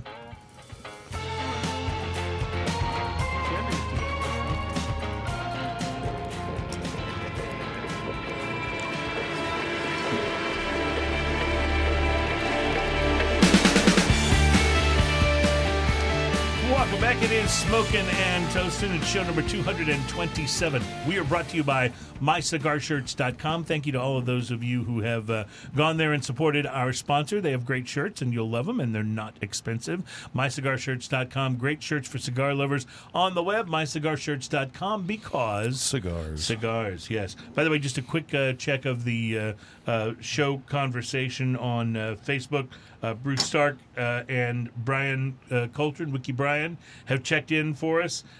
Brian tells us that Raspberry AF is year-round, which is good to know. And he also says that number 2 char is 30 seconds, he says. Does that seem right? 30 seconds? Yeah, Okay. yeah, that sounds right. All right, that makes sense. That would be in the ballpark of what All right, yeah. the guy stands there for. Right. You know, before he puts he's got it looks like a trash can lid, Right, and exactly. puts it over the top, Yeah. and To smother it, yeah. All right. So thank you guys for helping to keep us on point here at the show. And this is our second to last segment. In the final segment, I will reveal what my big lie was. And I'm not saying it's happened yet. I'm just saying I'll reveal what it is or was in the final segment. So, so thank you guys for joining us. It's time now for a part of the program that we love to do. It's always fun to share stories about drinking. Sometimes it's just fun to share stories that are good to listen to if you've been drinking, and we've definitely been drinking. I'm enjoying this boxcar, my friends. It's time for Drinking News. drinking news. Now it's time for drinking news. So grab a cup while we gather round. Saddle up while we drink 'em down. I got a story and I swear it's true. So now it's time for drinking news. Drinking news. Now it's time for drinking news. Keep going. A Florida man with one arm said he had a gator for a pet. When I asked about his absent arm, he said, I had to take my gator to the vet. Drinking news, drinking news. Now it's time for drinking news. Cheers, y'all. I'd just like to say that occasionally... Oh, you haven't witnessed that yet, have you? No, that was awesome. I have to say that on Drinking News, occasionally I will drop back and pick up a Drinking News story from a previous year if it's just good enough to share. Oh, drinking news I don't think has to be current It news. does not have to be something that happened this week. In this particular case, we're going back a couple of years to 2018 when a Florida man... Drinking news, drinking news. Now it's time for drinking news because he said a Florida man. Yeah, a Florida man who, in all fairness, actually could have been a Georgia man. Looks like he had taken the award for worst but bizarrely effective disguise of 2018. After police say he tried to obscure his face with a bottled water wrapper and then broke into a St. Mary's GameStop. St. Mary's is on the Florida-Georgia border, or to invoke a bro country band name, the Florida-Georgia line. So the burglary happened at like 1:19 in the morning at a GameStop location on Georgia Highway 40, according to a Facebook post by the St. Mary's Police Department. And if you take a look at the photo, you can see that maybe he wasn't the brightest disguised man ever. Surveillance video shows him wearing a black T-shirt and khaki pants, in addition to his ingenious disguise. Shows him jogging around a store display before he disappears from view. Here's the thing. As lame as the disguise clearly was, turns out maybe this Florida man was smarter than we think, because he is apparently still at large somewhere like 3 years later. Probably playing Call of Duty somewhere and maybe wearing his Invisalign face mask. And there, my friends, is your drinking news. And you know what he's done to himself? Yeah? He can't go around wearing a water, what's it called, thing on his face, or he'll be recognized. Right. So he can never put that mask on again. All it was the plastic wrap from a 12-pack of water from a 12-pack bottles. of water. Yeah, he can't ever go around. He can't do that at a party. Right. If he shows up with that, you're the guy from the burglary. Drinking news, drinking news. That was time for drinking news. Cheers, y'all. I was passing them around. Yes, we will do the pass around. Thank you very much. So it's always fun getting together with you guys from Real Brazos Distilling. I'm so thrilled at how great. I mean, how long has the distillery been open? When did you open? So as of January, that was 8 years. 8 years, okay. So this is our ninth year working. Really kind of carved out a place for yourself, I think, and really released some exceptional stuff. Now, this one, Ian just held this one up. This is the one you're saying you're not designing this label to stand out. This is one people are going in looking for. He also did not design this bottle to sit on my whiskey shelf because it's a hair too tall. Because it's a hair too tall, yeah. So tell us about this one. This is our single barrel Texas bourbon. Mm-hmm. This one was purchased for Specs. Okay. So this is stolen from. This was actually owed to Specs. Should have probably not brought that on the radio and stolen from their allocation. I got it. Now it says here on the label very specifically that according to the Surgeon General, women should not drink. Yeah. So that's a running joke we've had. As opposed to all the other. Yeah. So I'll just say, we're very fond of Specs here. So this is one that if you want it, you need to go to a Specs because you have to go, right. They've got an exclusive on this. Same thing with there are. I don't want to start name. I really shouldn't be name dropping. Yes. There's a number of different stores across Texas, New York, and one in New Jersey. That have their own single barrel bourbons. that they purchased, They from purchased directly us. from you. They chose in the case of New York, I actually mailed these samples to them, and I'll be happy to mail you a sample, and you can choose from a selection of whichever barrels that you're interested in. Right. And then that becomes your barrel. That's so cool. So you put your name on that, and that that's part of the. Just to bring it down to Barney style level here, when people say single barrel, they're literally talking about one barrel that the whiskey has aged in, and that is all that was bottled in that single barrel selection. So, yes. What companies a lot of times do is they come taste a bunch of different barrels, and then they find one that they like, because everyone's going to be slightly different no matter what you do, right? Right. And they find one that fits their taste, and then that barrel is then purchased and set aside. And how much, well, of course, obviously it depends on the style of barrel you're using, but what's the average out of a single barrel? What's the average amount of bottles you get out of a single barrel? At barrel proof, it's going to be 120 to 100 and so these are something. That's why there's such limited runs. And in most cases, you're going to keep it at barrel proof, right? Unless you, the customer, wants it at whatever proof above 80 proof. Take it down, right? Yeah. But in 2000, I mean, it's the trend right now. Barrel proof is in style. Right. So we've not had a single person ever say this is not a problem for you. Is what you're saying. Not at all. Right. Well, I mean, it's a more educated. This is the way that whiskey would have been made for 100. The barreled and bond thing at a certain time in our country's history was actually a newfangled idea. Right. That you get to put BIB on your label if it meets all these other criteria, and you dilute it down to 100 proof.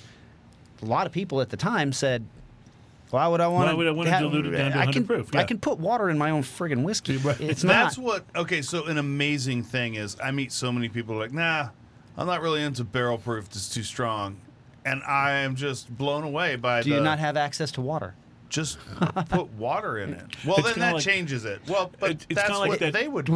That's how kinda like it that. does. That's why literally- you have 80 proof whiskey. It's kind of like that dishwashing soap that's like 4 times or whatever. It takes you a lot longer to use that than it does the single proof dishwashing soap, right? Yeah, and I'm amazed by the conflicting. What's the word I'm looking for? There's a term psychologically for that. Where willful brain deadness. I don't know. I know what you're You talking know what about. I'm talking about. It's but anyway, you're willfully misleading yourself at that point. You're stuck. If you don't like something that's like this bottle, which I dearly love, is 59.9%. Yeah. And you want it to be 40%. There are a couple ways you can achieve this. One is to run it under some water for about, a couple seconds. The second way is to add a piece of ice and wait. And wait, yes. Both of those things will achieve your goals, And both depending those on how things are patient awesome. you want to but be. They're awesome things to do. Very few people. I mean, consistency is a huge factor in marketing and product, especially when people don't know what it is they're drinking. Most people, even people that are generally educated, don't have any idea about distilled spirits. They don't know what it is they're drinking. It's not so their bag, consistency is something that's very valuable and has been for over a century now. But are you finding though that that's changing? That there are more and especially more the people Yeah. who are seeking out the distiller of the whiskey, coming to Right. his distillery Right. There's and more asking more him people, questions. Yeah, that want to know what's in there. When people come to my house and they'd Yes. like to try whiskey, because I have, whiskeys on the shelf, and it's a pretty obvious part of my dining room right there. So It's not like it's hidden. there's a few bottles. But when they, because almost everybody comes over and they're curious. They're like, what should I try? Well, let's sort out what flavors you like. And once Right. we What are you kind of get a looking for? profile, I'm not going to give them Lafrague or Ardbeg right off the bat, right? But once we kind of figure out what flavors, a lot of times I'll say, well, this fits your profile. But for instance, this one, which has a lot of chocolate and corn and Speaking of flavors, and sweetness, and then the finish with the mineral and the vanilla, but it's a little hot. Well, what do you mean by it's a little hot? Well, it's got some heat. almost 60%. yeah. So my suggestion is try it neat, and then add water until you like it. Yes. Or ice. And that's all you got to do. Really Or like the ice. ice. I actually like ice. Most people will eventually go to the ice. Well, I actually like ice. I'll try stuff neat, and there's certain whiskeys that I like neat better than I like watered down or ice down. But in any whiskey, I'll try a chip of ice, and I'll let it sit in there, and I'll try the whiskey cold because you get a lot more of the brighter flavors and the fruitier flavors out of it generally that way. And then as that ice melts in, you're going to start getting the release of all the different things that you can't taste when it's at full strength. And you usually get more floral and things like that. And then as it warms up again, you get more of those darker, maltier, chocolatey flavors. And that's a great experience. That's the experience of drinking a single barrel bourbon is, getting that and knowing that and learning all that about yourself as well as the bourbon. But most people have a good idea of how much 80 proof whiskey, how many shots, 1.5 ounces of 80 proof whiskey they can drink and still get in their truck and drive all the way home. But there's an irony to that. Exactly. Because while most people understand that, they don't always follow that. Well, right. But it's stuck in your head. Yeah. And when you start introducing, this is, hell, I don't even know. What is it? 59.9? Yeah, this was 59.9.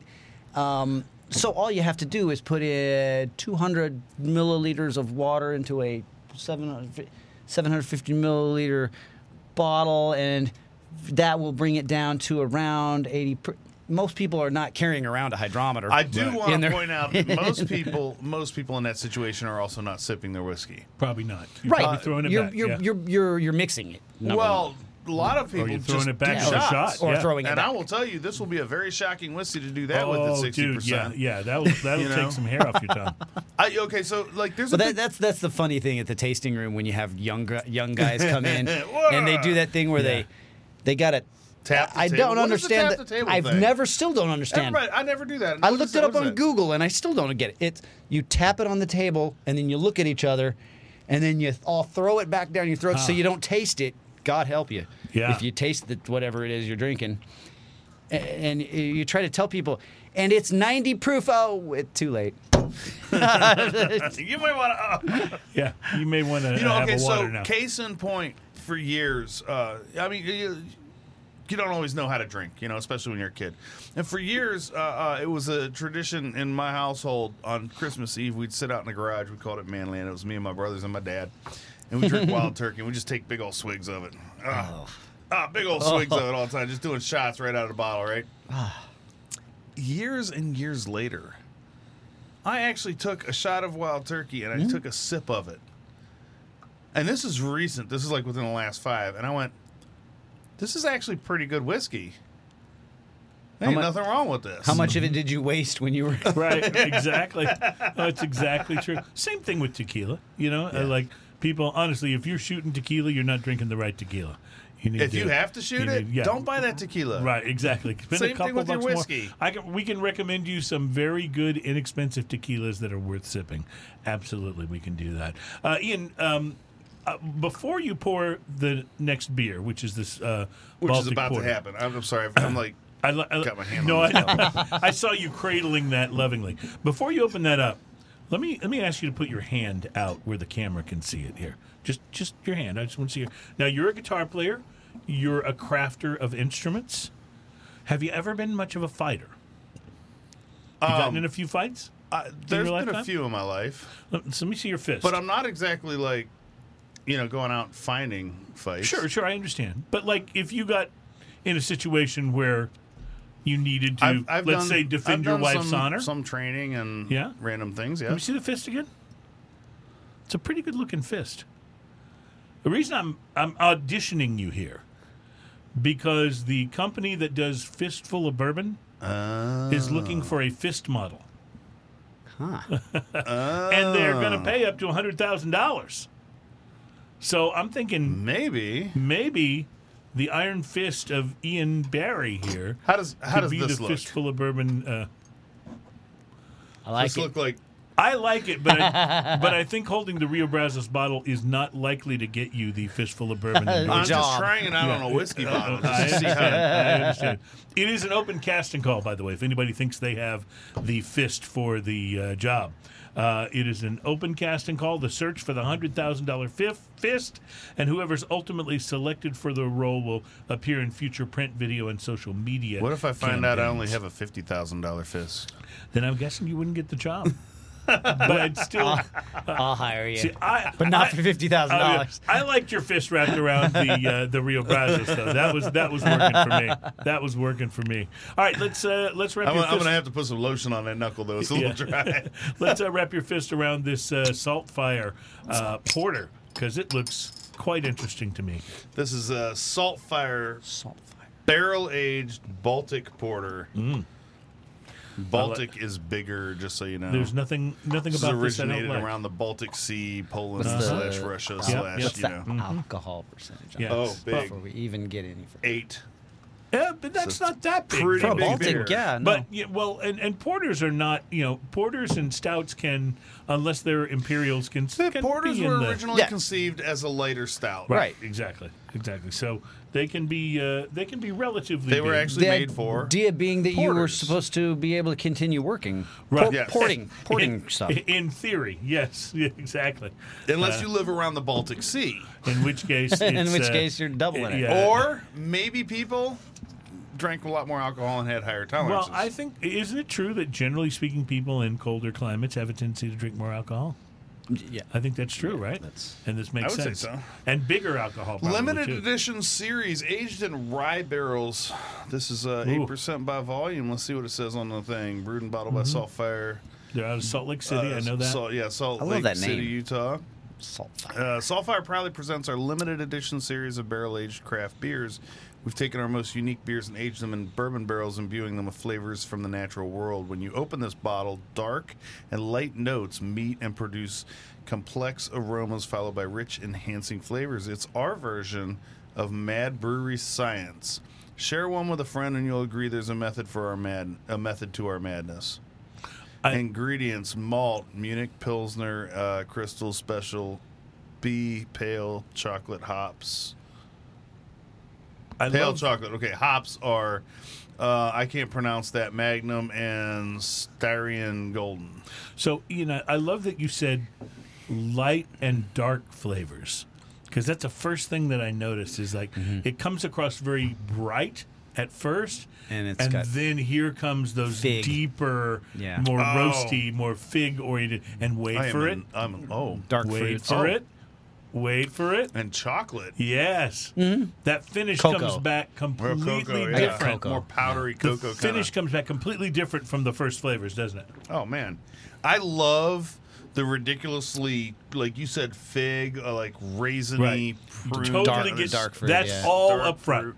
That's all up front. And then on the back, here comes the gritty cocoa and maybe a little bit of espresso. Gritty cocoa is a great way to put that. I love gritty cocoa. Yeah. My mom and my wife makes a really good one too. That's right in there.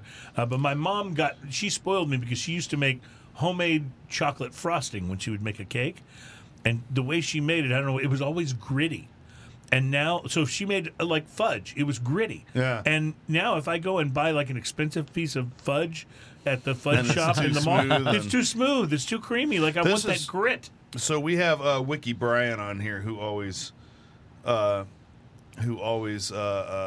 us out on the show. This is one he would just fall over for right here. This is exactly up This his is some alley. pretty good stuff right here. Yeah, this is pretty amazing. What I love about it is how complex it is, because it's almost like two completely different flavor profiles. What's up front and then what happens on the finish. They have a little Saltfire logo here, and right That's above pretty it is cool, yeah. what looks like a anglerfish with the little dangle thing, that they have. Yeah, right. That they have Except for it's a little hops. That's great. I love it. There's a lot of creativity coming out of breweries in Utah, which I guess is maybe it's like if you've got to live in this society where people don't even drink Coca-Cola because it's sinful.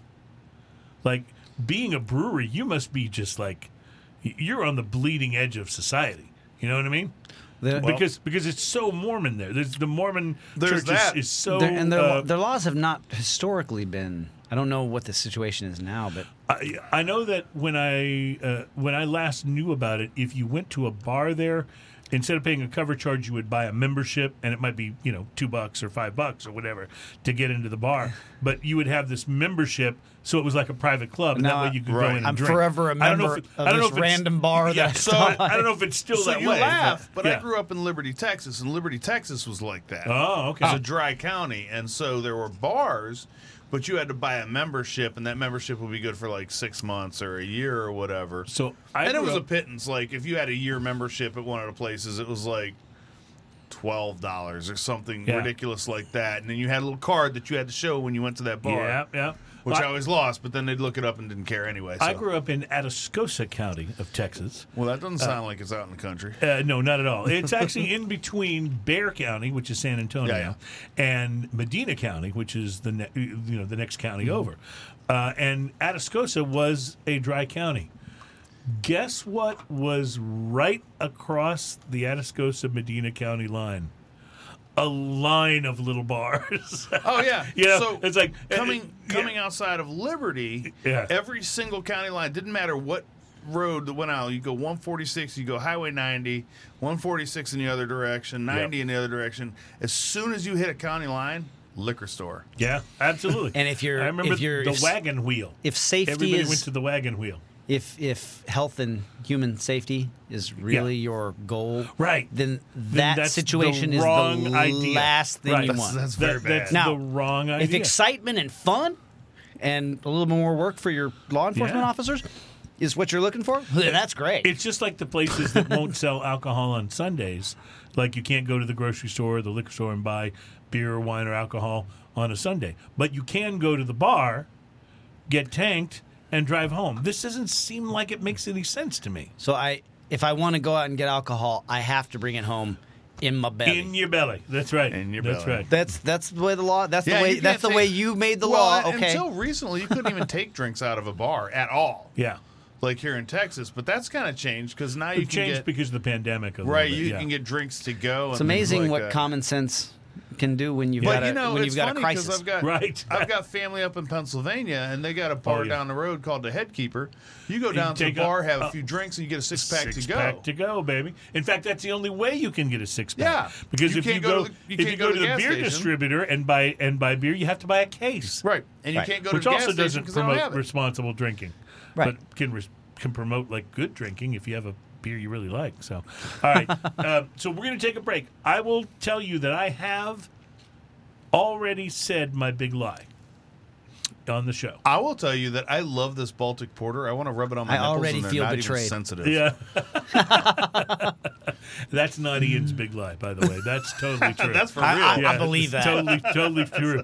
All right, so we're going to be right back for our last segment. We'll have time to taste one more thing if you want to, Nathan. Yes. So we'll have time Awesome. to taste one more thing, and then we will reveal my big lie. Did you do one, Ian? I did not. You did not do Okay. No, I was relying on you for this one. All right. And so we'll be back with the big reveal. It is Smoking and Toasting. We are so glad you're here. Thanks for joining us for show number 227. That was not the lie. Bruce has been fact-checking you this whole Oh, time. yeah. He's good like that. On start.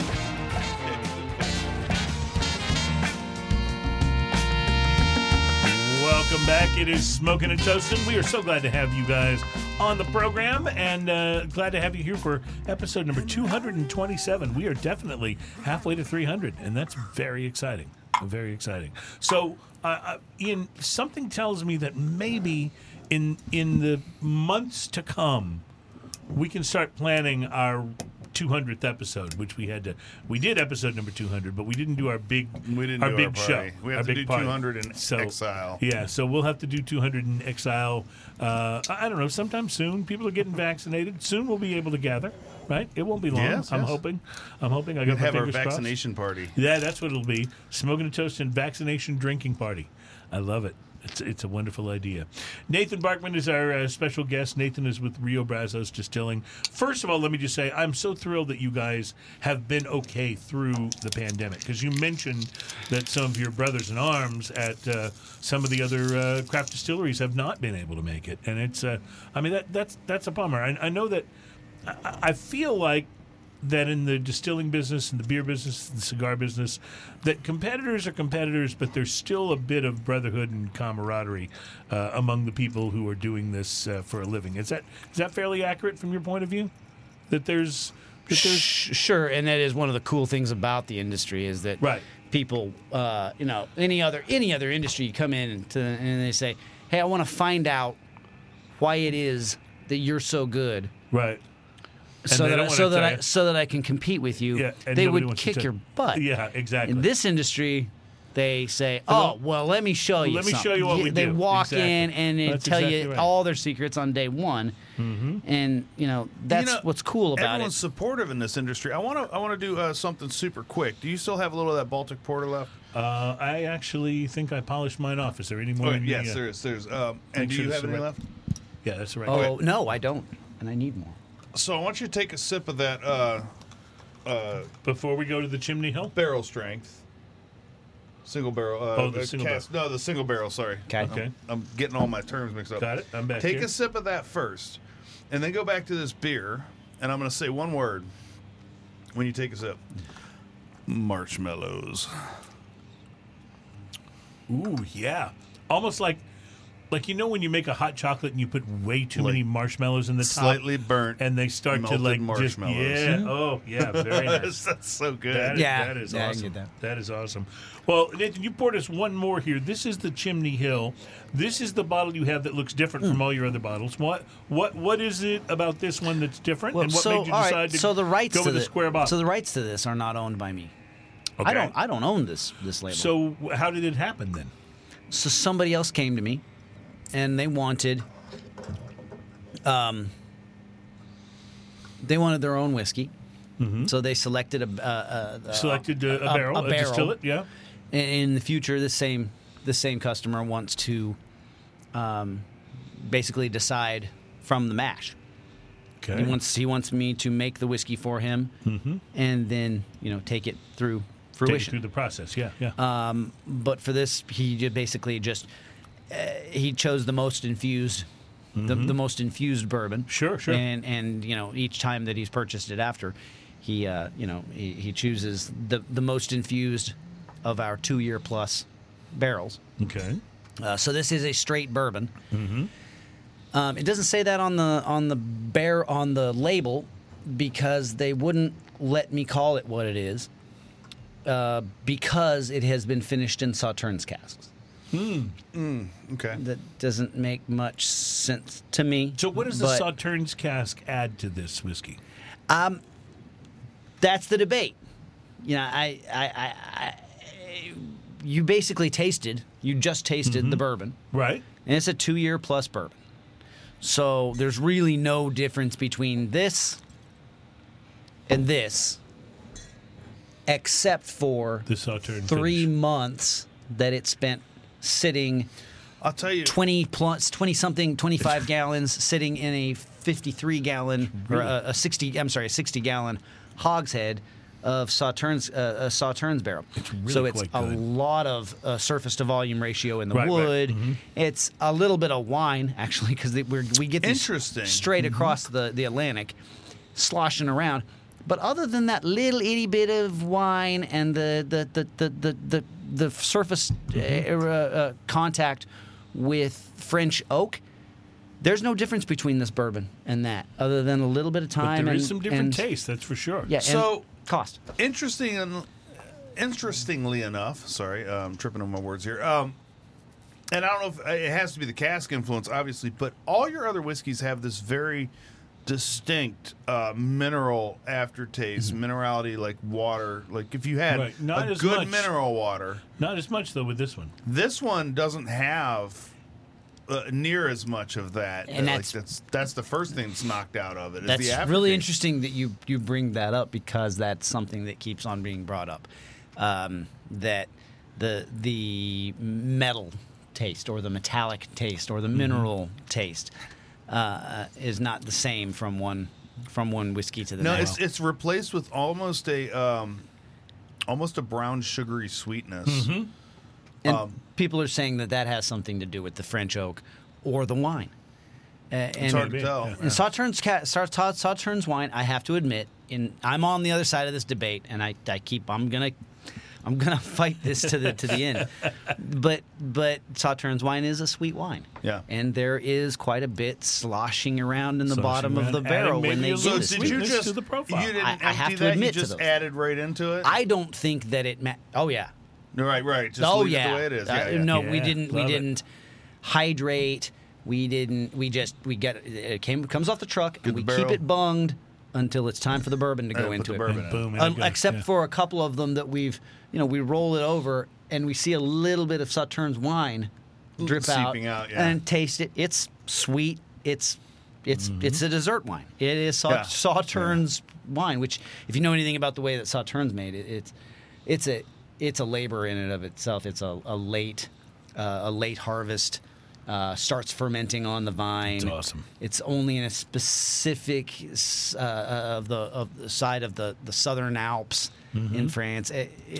There's a warm sweetness to this, and I say a warm sweetness because it's not an immediate like sugary sweet. It's not a slap you in the face sweetness. There's a warm sweetness to this. It's really It kind of permeates the whole thing. Kind of comes back to you. I think that has to do with French oak and time spent in wood. Yeah. And the softening effect of I like the classic. but a lot of bottle people as want well. to say. A lot of people want to say, no. I taste wine. It's Yeah. infused with wine. You admit that there's wine in the frickin' barrel when you put it in there. I can taste the wine, and I can't argue with that because this is all art. I mean, this is all this is all opinion. and Right. and taste is subjective too. You Right. know, Absolutely. We don't always taste the same things when we're tasting the same. But things. I want to speak to the visual on this bottle. Like this bottle looks like the kind of thing where I want to be sitting in a place that has swinging doors, and when you Yes. come up and pour me a Saloon doors. drink of this, I say leave the bottle. yeah, that's awesome. Thank you. I love that. I don't know how else to say I thank actually you. say that in a lot of different styles of bars, but they don't often do it. But it is what it is. So. All right, thank you, Nathan, for being here. This has been terrific. Your whiskeys are fantastic. Thank you. And people should be. This is one of those great examples of people go find something that is local, that is regional, and support it. You don't have to buy that stuff that comes from Kentucky or from Tennessee. Not that there's anything wrong with that. Very few of those bourbons are Yeah. actually distilled by companies that are based in Kentucky or Tennessee. Just throwing that out Yeah. there. All right. It's good to know. Very, very few of them. It's good to know. All right, Ian, you care to take a guess at what my big lie was on the show today? That my birthday is coming up. No, you know your birthday's coming up. Oh, that's right. You know your birthday's coming up. There's something you're funny just, about You're that. just fishing for listeners to send you gifts. No. So earlier on the show, I talked about watching the Grammys. And I was not lying about the Grammys being actually enjoyable. Were you lying about enjoying the Megan the Stallion? Nope. Doesn't a stallion have a giant dick, by the way? Yes. But, Okay, I but just you wanna are- point that out. You are close. I said earlier, when I was talking about the performances, I said Mickey Guyton, Taylor Swift, DaBaby, although I hate his name, Haim, Megan Thee Stallion, Oh, Cardi you B, don't hate his Brittany name. Howard from Alabama Shakes, Chris Martin from Coldplay, Harry Styles, Silk Sonic, Anderson .Paak, Bruno Mars. I'm telling you, every one of them was fantastic. That, sir, was not true. Cardi B was not fantastic. She is still a talentless hack and does not deserve to be on the Grammys or any other award show. She was horrible. And by the way, Megan Thee Stallion is smart. I'll tell you this. I don't know about the name, but by putting herself on that performance with Cardi B, wow, Megan Thee Stallion looked like a generational talent. I mean, she looked and sounded amazing. It's like if you were playing guitar and you were playing and your duet guitar partner was somebody that didn't know how to play the guitar. You would seem like the master of the instrument. You Well, know? I don't know. Like I saw that part of it, and I thought that was just a travesty from beginning to Well, end. truly it was. But I can recognize some talent with Megan Thee Stallion. She can rap, at least. Cardi B can't rap. She can't sing. She can't even freaking speak. How did this person become a celebrity? Oh, wait, she was an Instagram influencer. That's what it takes these days. It's moments like this that I kind of wish that I had any involvement in pop culture, because I know what the Grammys are, and I know it's important. Yeah. I am not hearing a single name that you're using. Well, I don't understand. Hold on. I don't know who any of the people you're talking Let's about. talk about Grammys for a second. Grammys can be important. Yeah. But when's the last time idea. the Grammys influenced your life? So they're important up to a point. But no, I will say, for me, though, I'll say this year, because Black Pumas, like, I love this band. This is, like, one of my new favorites. I didn't know about them until the Grammys. I didn't see that I'm part literally going to go home. I'm going to look them up on your recommendation. I'm going to go home to the computer tonight and look up Cardi B. Go look. I was going to say, look up Megan Black the Pumas, Stallion. Megan the Stallion, and look up She's Cardi called B. Megan the Stallion. Does that even make sense? And it's not just Megan the Stallion. I haven't it's seen her Megan- yet. It's Megan the T-H-E-E. No, her name is not Megan Stallion. It's Megan the Stallion. Right, with T-H-E-E is how she spells it. Megan the. Which is really annoying, by the way. The Stallion. Really annoying. Just like these artists that capitalize random letters in their name. Stop it. It's Like not instead cool. of the, it could be duh. Like baby. Nathan Bar K. Yeah, man. right. See, that's just annoying. That'd be That doesn't accomplish awesome. anything for you. You'd No, never it's forget my name after Nathan, that. No, I would. Cruz. I'd forget it immediately because it's just annoying. Hey, my last name is Barry. B-A capital R. Yeah, R-Y. whatever. Nathan, thank you for giving us enough bourbon here today. This has silly been now. such a fun and enjoyable show. We love having you on. You're welcome here anytime. Thank you for being part of number 227. Thank you, guys. And Ian, this is real Chimney good. was pretty damn good, isn't it? Oh, man. Okay, so to everybody who's been with us for 227 of these, join us again next week when we're Chimney back for Hill number... with pecan pie. I'm just going to put that out there. ooh. Yeah, buddy. Yeah. Joe actually. with Old Dumble Distilling joins us on next week's show. That guy's fun. And then on the 15th, 2 weeks from today, Aaron from St. Arnold will be here, and I'm looking forward That's to that gonna be as amazing. well. So have a wonderful week, my friends, and thank you for joining us for Smoking and Toasting. You want to take us out here, brother? Cheers, y'all. Have a great week, my friends.